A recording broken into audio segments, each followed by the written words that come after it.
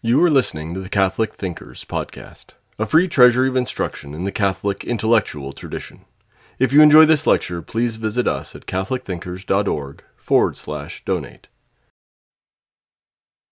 This is Father James Scholl, and I'd like to continue with the 11th chapter called Truth, Liberty, and Law of At the Limits of Political Philosophy in our Introduction to Political Philosophy. This continues the fourth section of the book, which is devoted to those things which we would have whether there were problems of sin and evil or not. And it's an important chapter in the sense that it defines what our intellect and wills and our order would be or need to be as we think about them. We begin, as usual, with this time two quotations from Samuel Johnson. One from April 14, 1778, where he says, "It seems clear that the happiness of society depends on virtue. In Sparta, theft was allowed by general consent. Theft, therefore, was there in Sparta not a crime. But then there was no security either.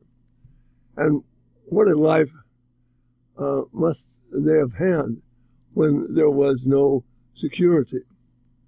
Without truth, there must be a dissolution of society. As it is, there is so little truth that we are almost afraid to trust one another, to trust our ears. But how should we be if falsehood were multiplied 10 times? Society is held together by communication and information." The end of the quote. And the second one is from 1768, or a conversation between Boswell and Johnson, a short one. Boswell: "I asked him whether, as a moralist, he did not think that the practice of law in some degree hurt the nice feeling of honesty." Johnson: "Why, no, sir. If you act properly, you are not to deceive your clients with false representations of your opinion. You are not to tell lies to the judge." The end of the quote. So we begin by considering the grounding law. In 1778, Boswell recorded the above first conversation with Samuel Johnson on the relationship between truth, virtue, and society. In the second conversation, Johnson suggested that the law could and should be honorable. It is in these relationships that the contrast between an autonomous modernity and a philosophical order based on a reality open to man but not made by him can be seen most effectively or most clearly. The web of communication, as Johnson called it, that holds society together is manifested in law, and its result should be a liberty that is based on virtue, truth, and honesty. The multiplication of falsehood must result in an increase or in an insecure society, in one that literally cannot believe its own ears. The most destructive philosophy that can be found in any society is that which does not believe in principle that truth is possible. Law is rooted in something deeper than itself, in ethics and in morals, included in truth. Law does not arise from an abstract mind unaffected by any prior content or condition in that to which it addresses itself. Ethics and morals are in turn grounded in what is, in being, particularly in the kind of being to whom the law is consciously directed, that is, to someone who is capable of understanding and observing it. Because it establishes the order of the city, law is an appeal to intelligence that knows why there is a city and the sorts of rational beings who inhabit it. Law has an educative function and is in its own turn subject to the norm of an intelligence grounded in the experience of what man is. The existence of the being who is to observe the law is itself not caused by the being in whom this law-directedness capacity exists. Politics and law not only do not create or cause man to exist in the first place, they do not make what it is to be a man either. Law, for this very reason, is related to what is traditionally called the higher law, which is manifested through reason and reflection on the reality of a limited, finite being who can know of a being who is a certain kind of being. The moderation of classical political philosophy is based on the limitation that man as such is not made by man. Law, like death, salvation, happiness, friendship, and virtue, when it confronts its own limits, finds itself led to questions that it cannot solve by itself. But these questions legitimately arise because of the need and reality of law. If it is good that the political and social being exists, man, that is, then it is good that law exists as an essential element of what it means to be political.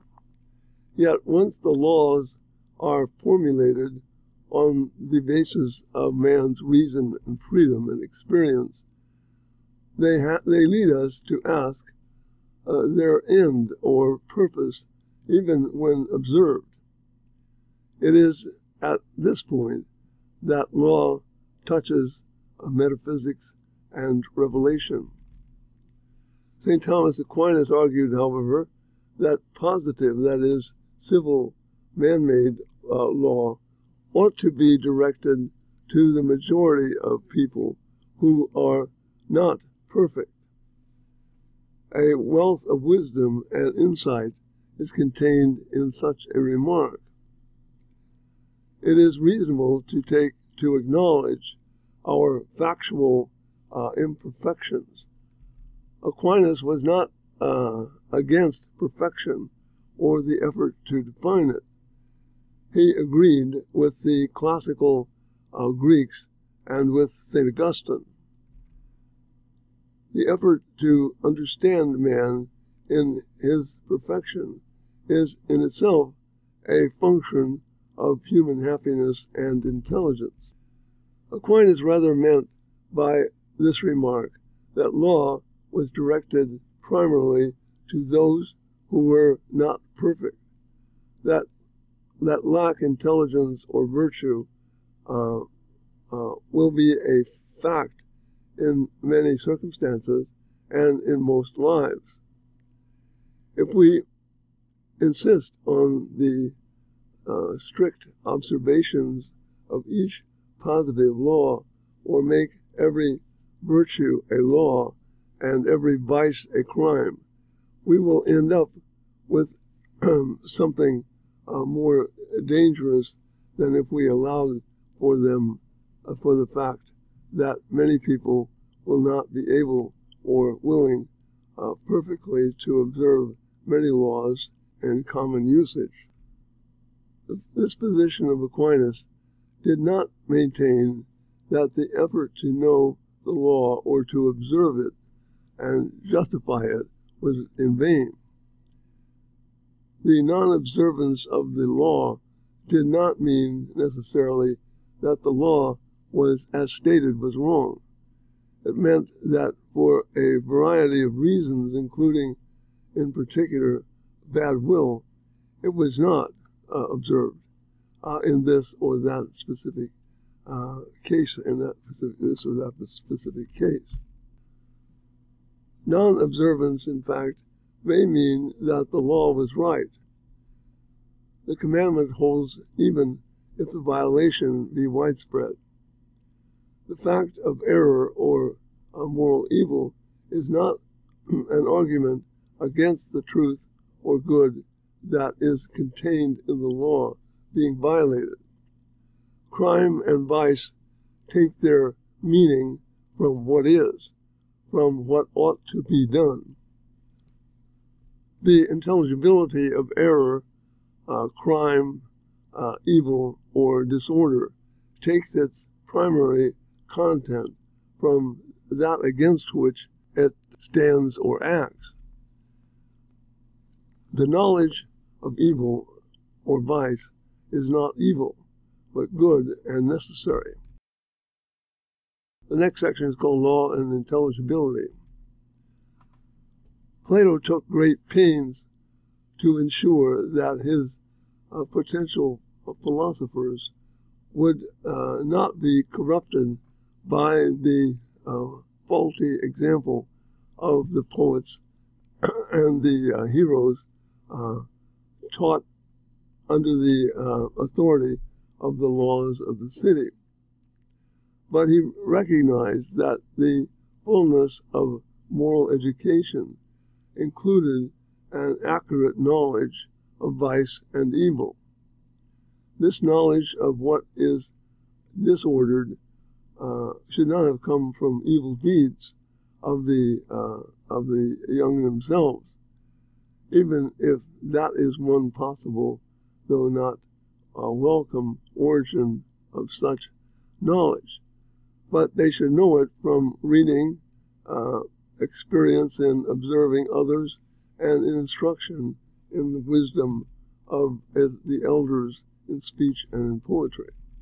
Even while knowing what evil is possible, it is possible to be virtuous in a world in which vice exists and even predominates. Any mature adult who did not know evil as an intelligible concept was quite dangerous.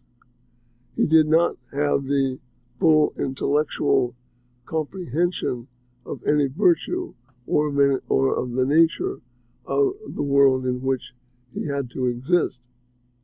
This full knowledge included the knowledge of the vice that is opposed to the virtue. That is, knowledge included the reasons why the vices were vices in a rational being capable of virtue and vice. It included an intelligibility factor, a factor discovered, not made by the human intellect. Knowledge as such is good. It is only desire or will that can use it for purposes of actual vice or virtue. Or, as Chesterton quaintly put it, we should all commit crimes, even the most heinous ones, but we should do so in novels and stories we write, not in the deeds that we ourselves do. The integrity of the human condition requires that the law retains the intelligibility of principle, even if it is frequently violated. Modernity is an attempt to excuse or to exempt man from this obligation to and objective order. It was designed to produce a law which the modernity was to produce a law which no higher content than itself. But doing what is right depends on more than what was stated in the law. There is a relation between the relative virtue of a people and the content of the law on the books. Soulcraft is statecraft. The philosophical enterprise, the understanding of what is happening, remains operative even in the worst state. Whatever the nature of the regime may be, what is good or evil is established by philosophical argument and not by willed law alone. The purpose of the human intellect is to discover this good or truth, a discovery that includes the deviations from this good, even those in one's own polity. Philosophic doubt or theoretic relativism, in which all opinions are equal, makes truth and law as an appeal to reason impossible, because it identifies truth with opinion. We should not forget that many things, particularly in politics, are at best matters of opinion or lack of the kind of certitude that is due to more philosophical or mathematical sciences. This fact lies at the origin of authority as a valid principle of political philosophy. The integrity of the law requires that its violators have the possibility both of understanding why they are wrong in doing and going counter to the law, and of repenting the disorder they put into the world by this violation. Human wholeness requires the real possibility based on introspective awareness of the causes and effects of our actions, of acknowledging one's errors and faults, even of a willingness to be punished for them. This requirement does not hold that everyone will so repent, even given the opportunity.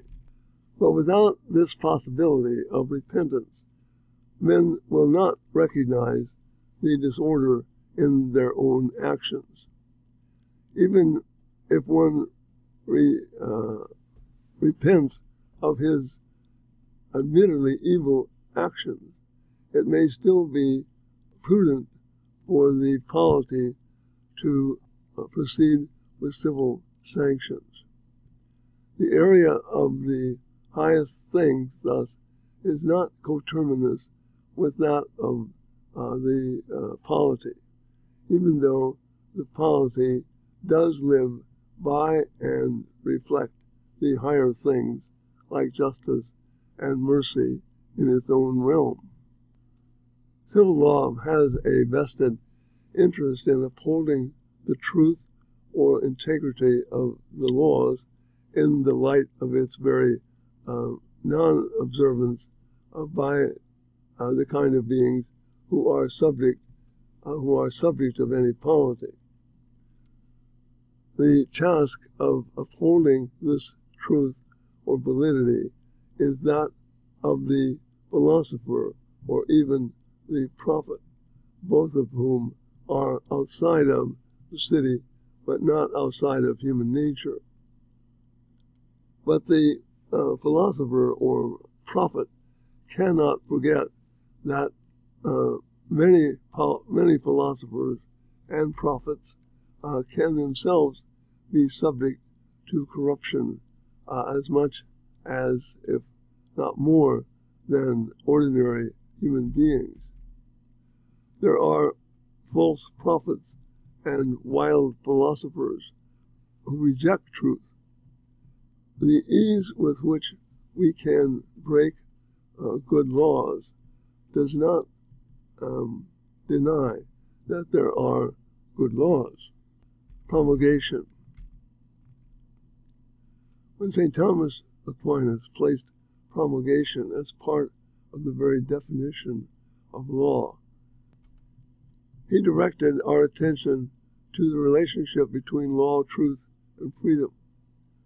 All codes of law provide for the terms of promulgation of new laws, of the time it might reasonably be expected to take for those citizens to whom the law is directed to learn of its existence. With its knowledge, they can change gradually their own habits and conditions to be able to observe law in a normal fashion. Although this knowledge is largely common sense, we would miss something if we did not realize that Aquinas had in mind, or if he did not realize what he had in mind by this truth of promulgation. Law is mind directed to mind. The law is to be ruled by argument. The city is to be ruled by argument, not force. This communication between mind and mind is as much an aspect of natural as of civil law. At the beginning of the Republic of Plato, in a famous scene, Polemarchus and his friends stopped Socrates the way back from the Piraeus to insist that he return to the house of Cephalus for an evening of discussion. In a playful manner, Socrates inquired about why he should so return, and Polemarchus replied that he should look around and see that there are more of his men than of Socrates'. Socrates suggested that another way besides coercion to go about this same request might be possible. Indeed, instead of threatening to force him to return by virtue of greater numbers, perhaps it would be possible to take another approach, namely to persuade him to return. This persuasion is what happened. The whole atmosphere of the Republic is bathed in the light of argument, not force. In this beginning of the Republic, a book that is conspicuous for not being based directly on law, but on the practical wisdom of the philosopher king to account for the limits of law, we see the contrast of coercion and persuasion foreshadowed for the rest of political philosophy. At the outset, Aquinas established the fact that law is not primarily coercion. He did this subtly by simply not listing coercion as one of the four essential elements in the definition of law. Coercion is not found to be within the definition of law. Aquinas was not so naive as to think that coercion did not exist. He did not deny that coercion is reasonable in certain circumstances. Its ultimate purpose is to reestablish reason, at least indirectly, in the life of the lawbreaker. Coercion is only reasonable, however, when persuasion is inoperative or fails. Coercion has its own intelligibility once human nature and its dire conditions are accurately understood. The end of the law is not to coerce, even when it is reasonable to coerce, but to persuade. This persuasion may only come long after the actual coercion in the understanding of the one who needs to be coerced. But law addresses the intellect of the person who is being coerced with the claim of reason. Law does not reach its essence until it does persuade. Thus, all unjust laws, since it is unreasonable, cannot really persuade. But this capacity of law to persuade is rooted in the fact that both the lawgiver and the law receivers share reason in common, both in existing cities and in the cities in speech down the ages. The fact of revelation does not violate this principle. The law is the law of freedom when the law is understood to be a prudent or true expression of what is to be done based on what is, on the reality of what is given. When Aquinas asked whether everyone is subject to the law, he distinguished law as coercion from law as an intelligible proposition addressed to active intellects. The good and intelligible man who understands the proposition of the law to see that it is reasonable is not coerced by the law. He observes the law as the philosopher king obeys the law because it is reasonable to do so.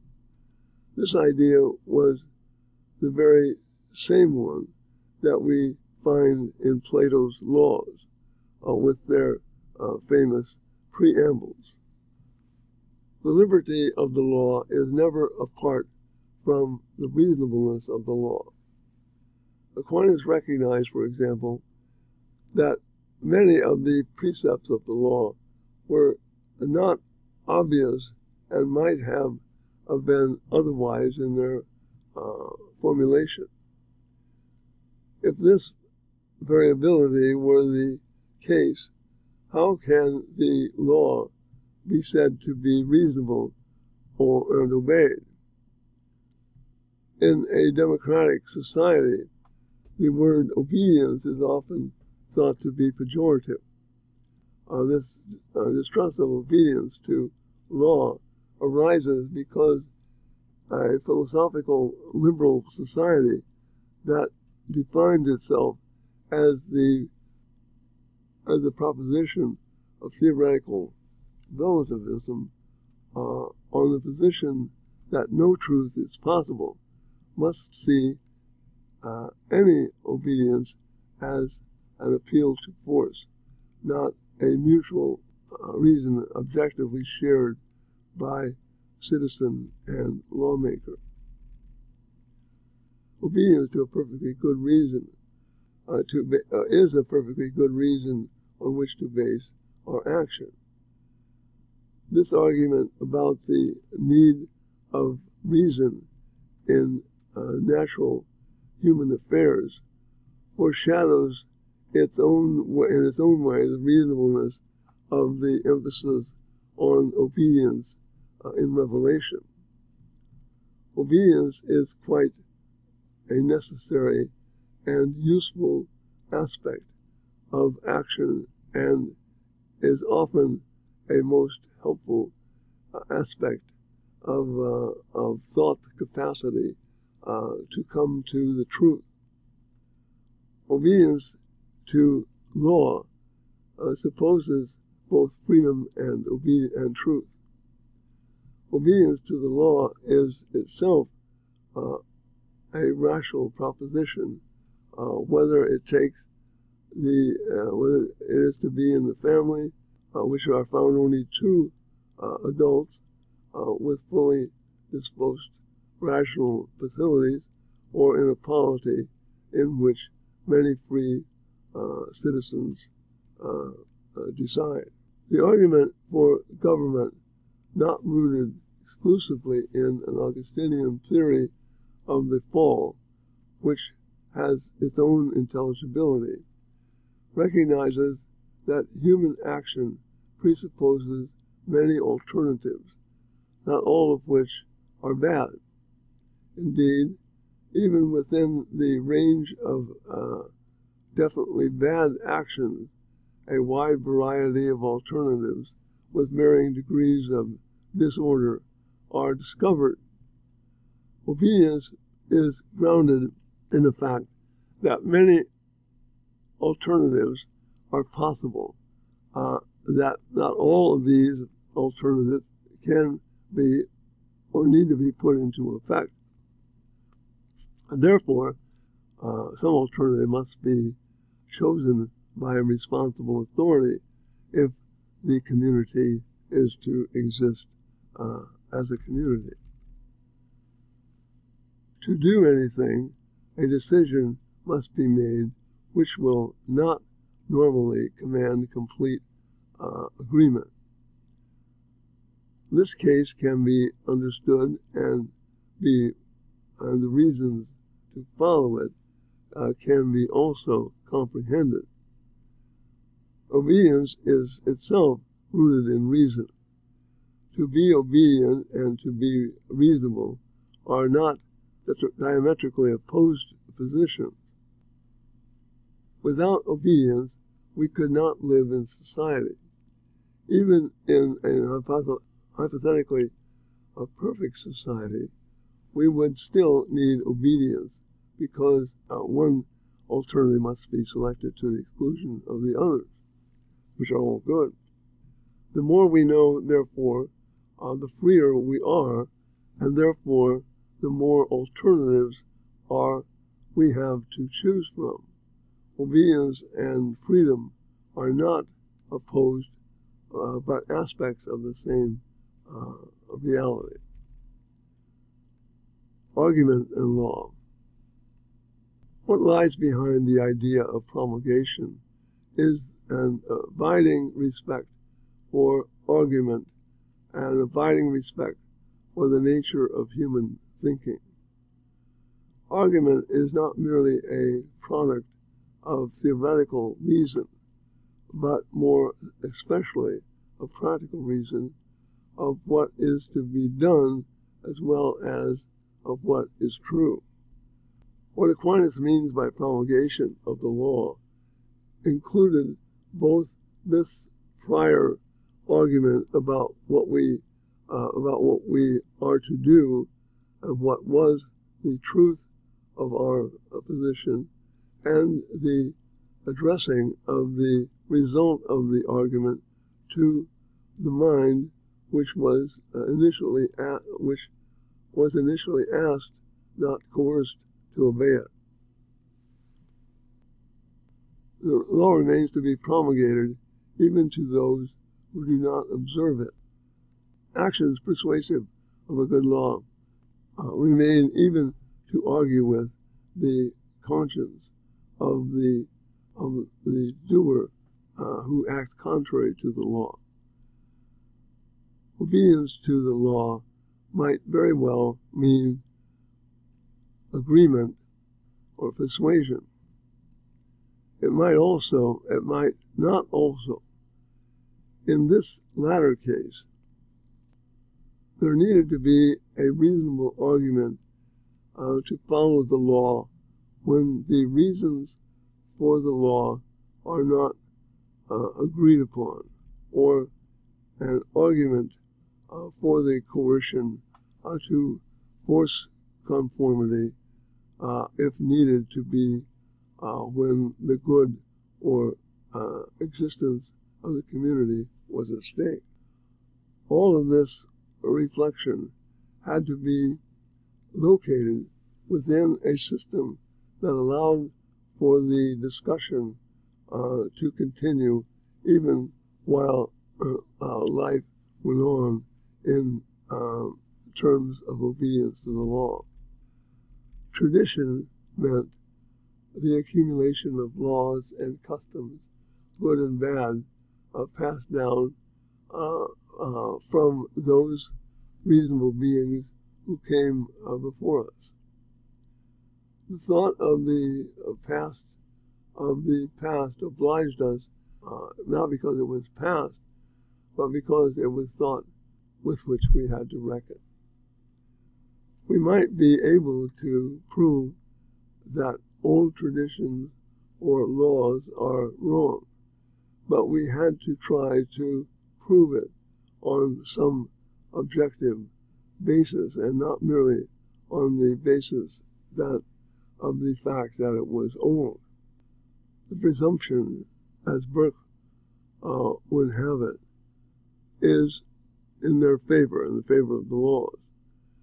In Chesterton's memorable phrase, if you see a fence across a trail, the revolutionary shouts, "Chop it down," because it is there.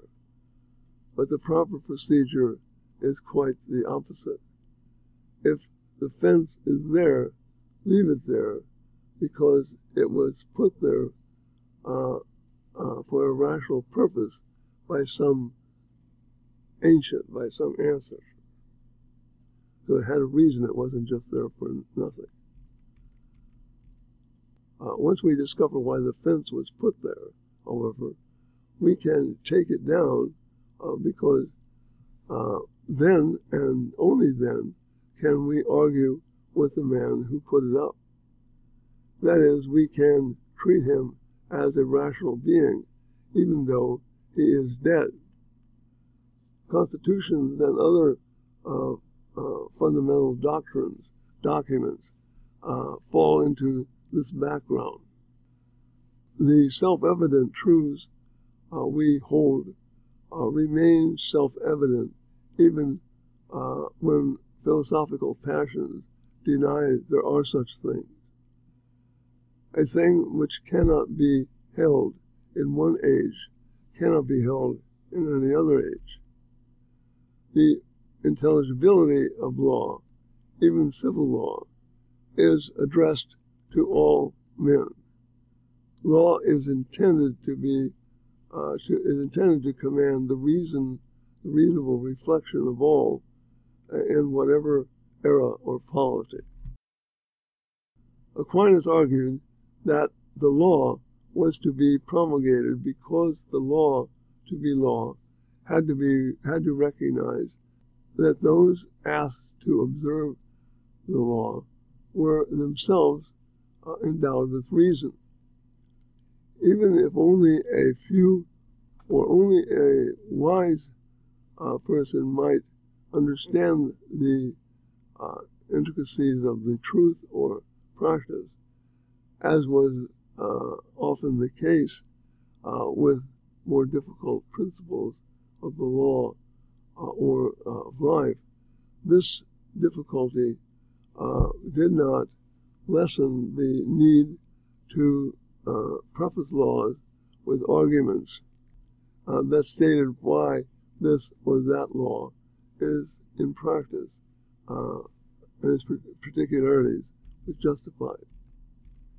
A society to survive could not be ruled mostly by coercion. It had to be ruled by law, that is, by willing subjects, by subjects who also willed both the law and the truth of the law. St. Thomas justified civil disobedience when law was contrary to reason. He did not exempt anyone from the burden of reason. Reflection on vice. Let me here put a good word in for vice, for what is the opposite of virtue. When it comes to intelligibility, we are obliged to know both virtue and vice. Law needs to pay some attention to vice, especially that which harms others, as all vice does.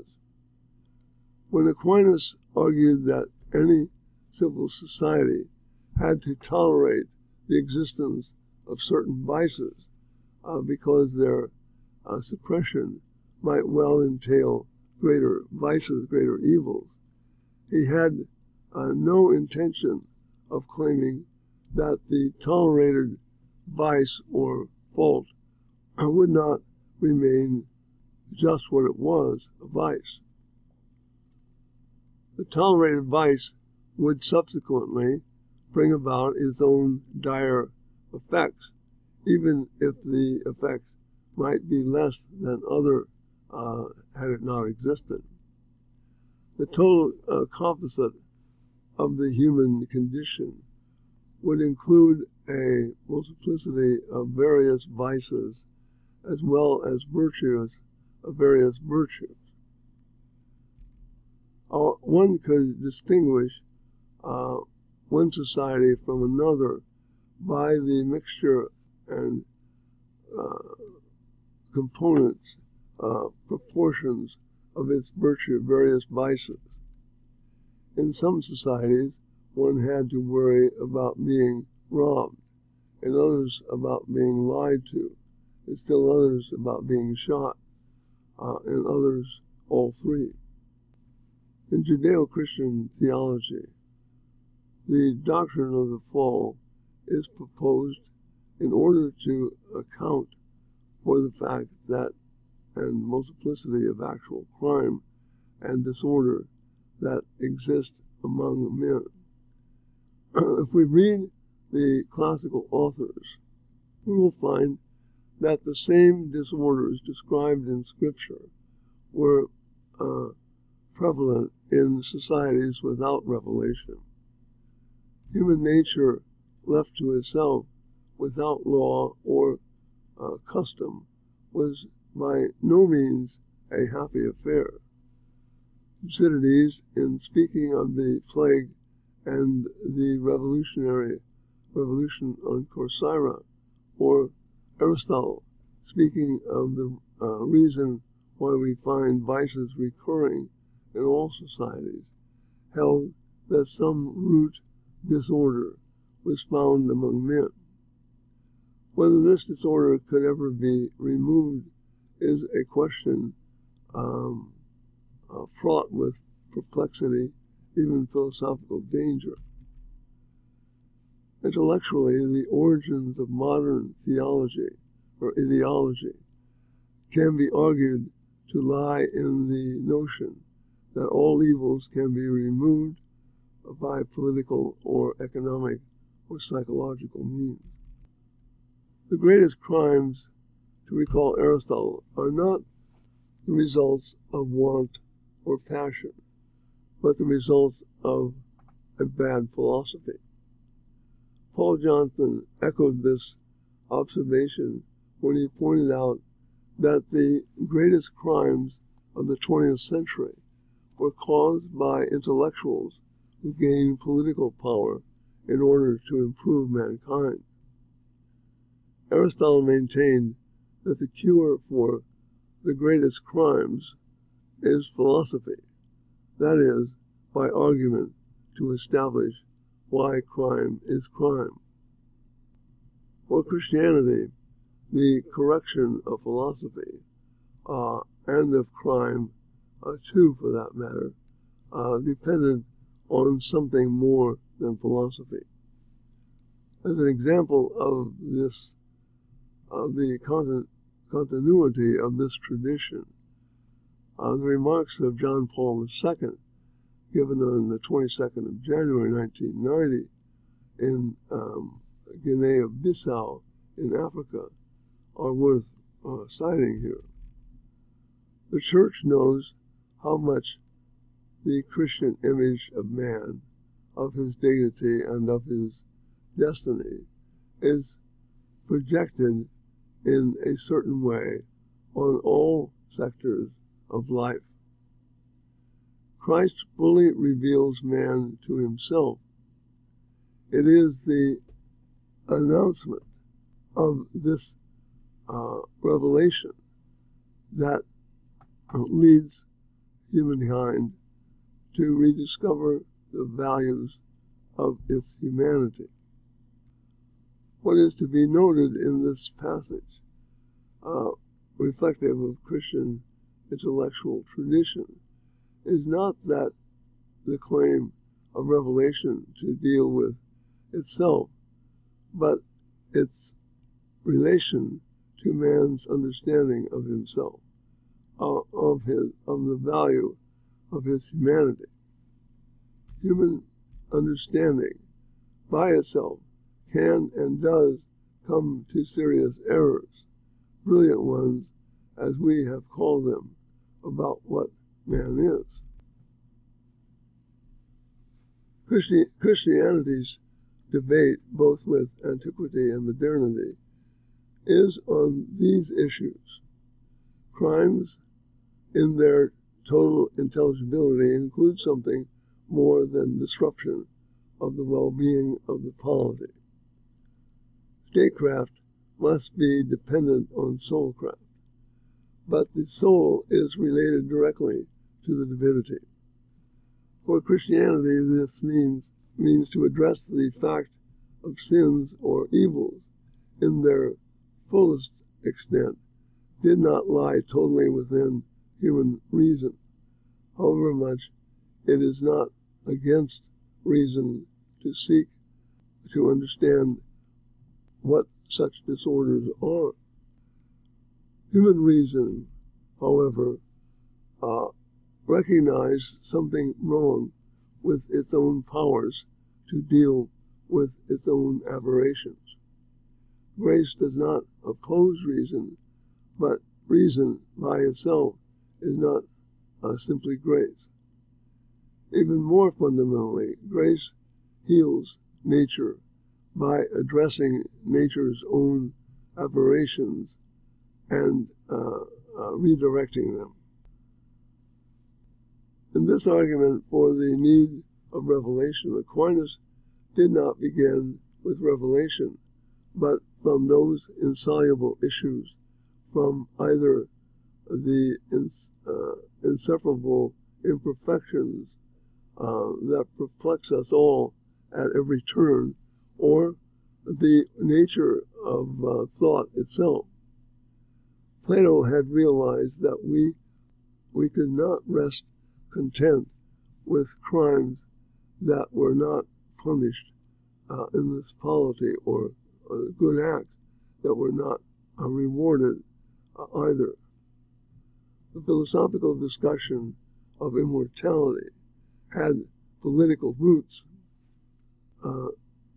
We know, without too much reflection, that the greatest evil, as well as the greatest crimes and wrongs, originate in the human spirit, in the hidden area of our being that is not capable of penetration by normal civil law, even in spite of any Hobbesian fear of death.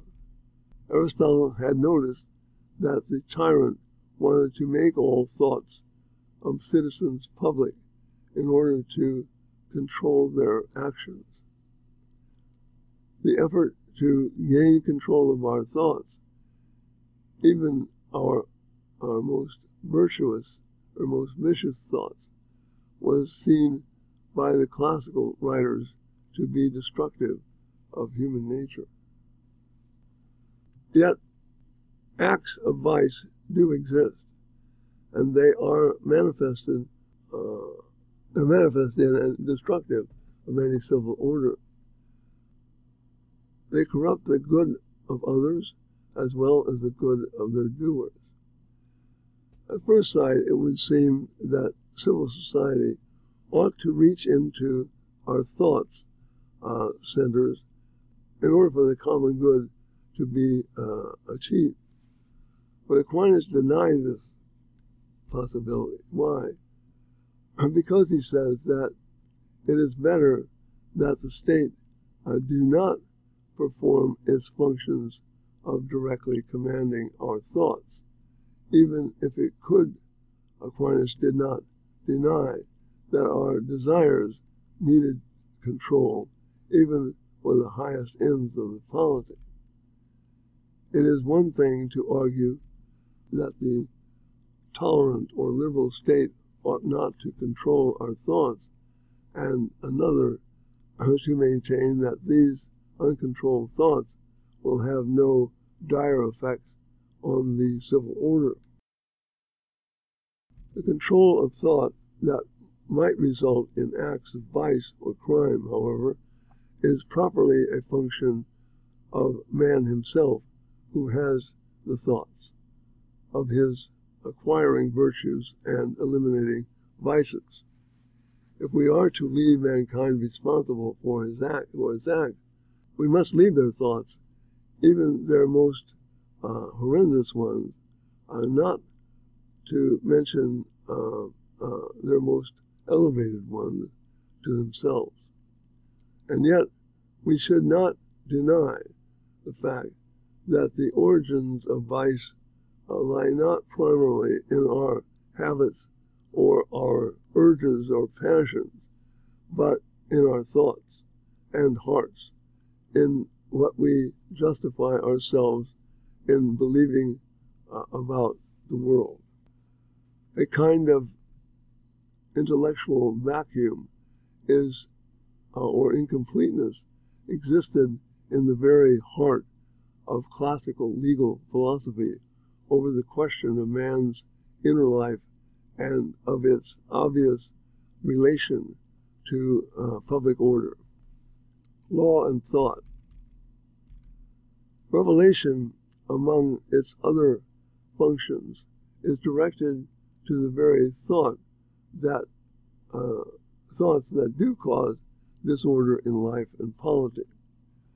These disorders resulting from our thoughts are realities to be reckoned with.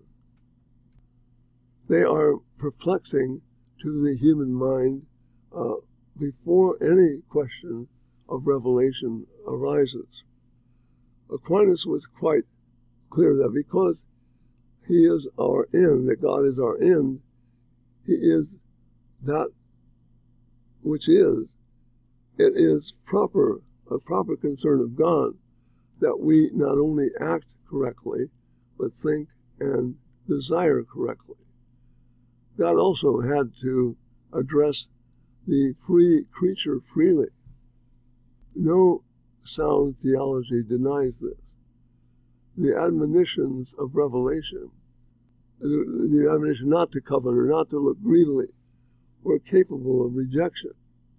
The law and the truth in the human creature remain subject to freedom, even in the case of dealing with the divinity. When the civil law might prudently do so, however, it is not coterminous with what we ought or ought not to do. The civil law can punish or reward only those actions over which it has some knowledge and control, and its punishments are themselves limited. In the view of St. Thomas, it was only divine law that could direct itself to our inner selves, where the ultimate disorders originate. But even here, we were addressed freely. Thou shalt not was not primarily a coercion, but an appeal to reason and obedience. It was like Socrates on the way back from the Piraeus, an effort to make divine persuasion the norm of our inner lives, a norm that could be understood in terms of the reasonable experience we had with our own efforts to legislate. In his Harvard address, Alexander Solzhenitsyn was concerned that the law itself could be used as a substitute for truth. Observance of the law substituted for the natural law or the city of speech or the city in speech, because law was seen merely as the abstract formulation of will. In other words, a typical artifact of modernity. Solzhenitsyn said the limits of human rights and rightness are determined by a system of laws, and such limits are very broad. Every conflict is solved according to the letter of the law, and this is considered to be the ultimate solution. If one is right from the legal point of view, nothing more is required. Nobody may mention that one could still not be entirely right and urge self-restraint or renunciation of these rights and call for a sacrifice and selfless risk of his life. This would simply sound absurd. Voluntary self-restraint is almost unheard of. Everywhere, everybody strives towards further expansion of the extreme limits of legal forms. The end of life. The end of the comment on Solzhenitsyn. Here we have the ultimate irony. The corruption of law is the observance of law. That the point Solzhenitsyn made is valid. The civil law is not morality itself, but a guide to morality that has its foundations elsewhere.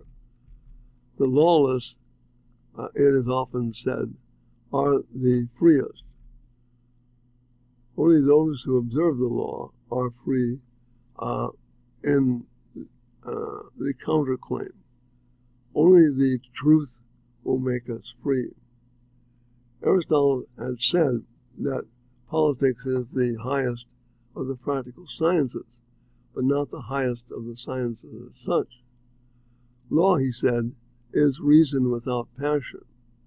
Yet all human beings have passion. The law, in its purity, remains to be more than human in the human condition in which most human beings exist. Rousseau is the father of those modern thinkers who seek to locate the cause of evil outside the human heart, where St. Augustine had rightly located it. If the causes of evil lie outside of ourselves, the seriousness of our existence lies outside of our wills, with those who form states and write constitutions.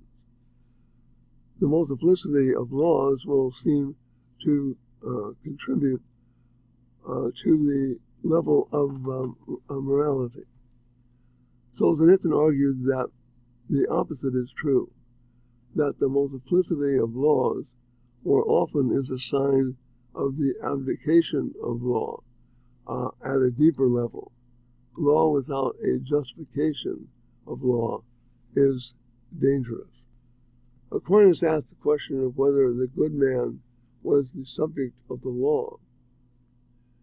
Because of his theory of law being addressed to the intelligence of the law observer, Aquinas argued that the good man, the saint, did not observe the law.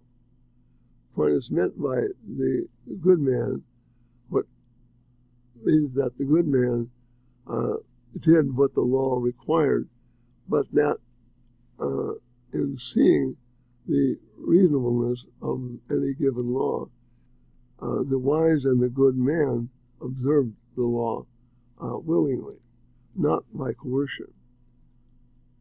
He was someone who understood why it was promulgated in the manner that in which it was formulated. The good citizen, the good man, was free then because he observed the law, not from fear of punishment, but because he saw the wisdom or necessity of a given law demanding obedience, demanding observation. Freedom and law were two aspects of the same principle. This conclusion still requires the asking of whether the law was good. But in principle, this understanding of law as promulgated, addressed to the reason of the one who obeys, is the solution of Plato's philosopher-king problem, or Aristotle's monarchy. That is, how do citizens participate in ruling in the best regime, even while they remain merely citizens or philosophers? The spirit of the law. The function of the philosopher was to make a distinction between who is good and who is bad and who is not. The letter of the law is not the law, but it is the statement of its intelligibility. This intelligibility is the foundation that allows us to judge whether the law is, as stated, needs to be corrected. Each case is different. Law by itself is inadequate. It needs applications of particulars of each case. What substituted for the law was not the letter of the law, but the law plus the accurate knowledge of the circumstances in which the law was to exist in the light of a knowledge of the nature of man, his truth. Law had to yield to truth to be itself, and freedom was not lawlessness, but the complete observation of the law, including its intelligibility, even in obedience. Aquinas had asked whether it was necessary to break the letter of the law to observe the law. He held that sometimes it was necessary to keep the spirit of the law in order to keep the law itself. The letter of the law was not the law, but the law of reason always held. Those who observed the law reasonably were able to understand the particulars in which each life must exist. Christian revelation is not itself a code of laws. It argues that it is necessary to seek the end of the law in itself in all cases of the observance of the law. The end of the law is the love of God and the sacrificial love of one's fellows. Friendship with both God and man is the end of the law. The new law was not a set of doctrines or precepts, though it does not deny that these exist in reason and, when reasonable, ought to be formulated. But revelation is addressed to the ultimate good of each individual, as seen in his given and every free act. The risk of the law is that nothing is unimportant. At any moment, the possibility of choosing against the law is present, and freedom and law go hand in hand because freedom lies within our very acts. But this freedom can choose against itself and against law. Indeed, it can corrupt positive law itself. It can choose to make its own law in every act freely puts into the world. And every act is in its deciding potentially its opposite. So any act can, until we actually put it in existence, can be the opposite. The dignity of man is rooted not only in his nature, but in the freedom active in and through his same nature. And this dignity appears both in what man is and in what any person can do at any moment. Without this particular nature, man could not act freely. But we do not know how he will choose until he acts. Even God is limited by this freedom. In this sense, damnation and salvation are very close to each other. Plato was not wrong to hint that the tyrant and the philosopher king were quite possibly the same person. It was not a question of one man being more intelligent than another, but of choosing different goods, different ends, something that was possible to everyone. The limitation of God derives from the condition of truth, liberty, and law.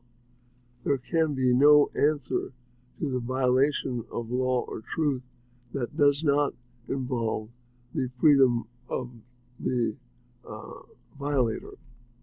Forgiveness, repentance, and purpose of amendment are the modes in which acts of crime or disorder confront the doer of evil acts. Law is concerned with justice, and law is concerned with the fact that justice is not the highest virtue, with the fact that justice by itself easily leads to injustice.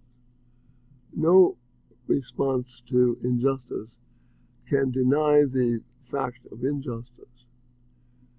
The condition of forgiveness and repentance is to understand that injustice or any other vice, you have to understand what it is. We cannot rightly have sorrow for what was not wrong. The web of communication on which society is based requires the upholding of truth, the recognition that virtue and vice are distinct and permanently what they are in an intelligible manner, that acts of vice have their own consequences, even where they must be allowed for fear of greater damage. When Aquinas insisted on the promulgation, that promulgation was the essential element of the definition of law, he was aware that human society is composed of intelligent human beings locked in argument. Yet argument is not for its own sake, but for the sake of discovering what is true, not merely on the great issues, but also on those acts and deeds of everyday life. Aquinas recognized that human beings do not themselves possess divine intelligence. They do possess intelligence, however, and their intelligence can be addressed by any intelligence, including that of the divinity. This possibility means that law is intended not merely for the ongoing affairs of society, but also for the understanding of those beings who possess intelligence. Reason is not sufficient to rule the normalcy of mankind, who are not always ready to follow it. But reason is the respect that each law and each violation of the law owe to the acts we send forth into the world. When Solzhenitsyn remarked that the observance of the law could be a sign of greater civil evil in the nature of law, he recalled the tradition that understood that positive law must be set within the range of a higher law. The law is not merely what the lawgiver proposes, but what reason proposes itself. The communication of intelligence with intelligence is at the root of our relation to nature, to one another, and to God. The purpose of liberty and of law is to lead to the truth, and truth, as known, can only be found in a being who possesses an intellect. The life of the being who is to know the truth, who is to know the consequences of his own acts, and to acknowledge the disorder that surrounds his faults and errors, is not complete in society, or at least not in civil society. And this is the truth that limits civil society to be what it is and only what it is. No other truth makes us so free. Yet law, in St. Thomas's view, has one remarkable end or result that leads to the final consideration about the incompleteness of political philosophy and how it, in those persistent manners, draws our attention to issues that philosophy itself leaves unsettled. Aquinas said that the end of the law is that we be friends.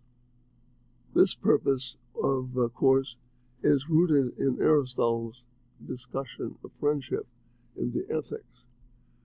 What it means is that the highest end of law, society, and virtue, the web of communication in the highest things, leads political philosophy directly to the highest realities and questions.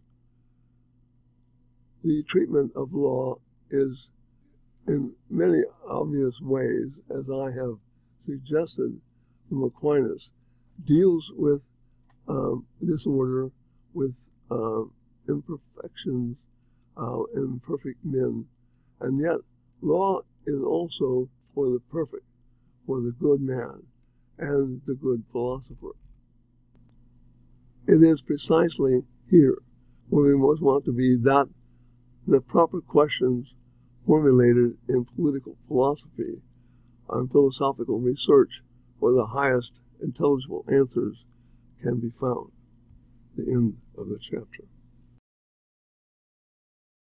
We hope you enjoyed listening to Catholic Thinkers. Please visit us at catholicthinkers.org/donate to help us keep this content free.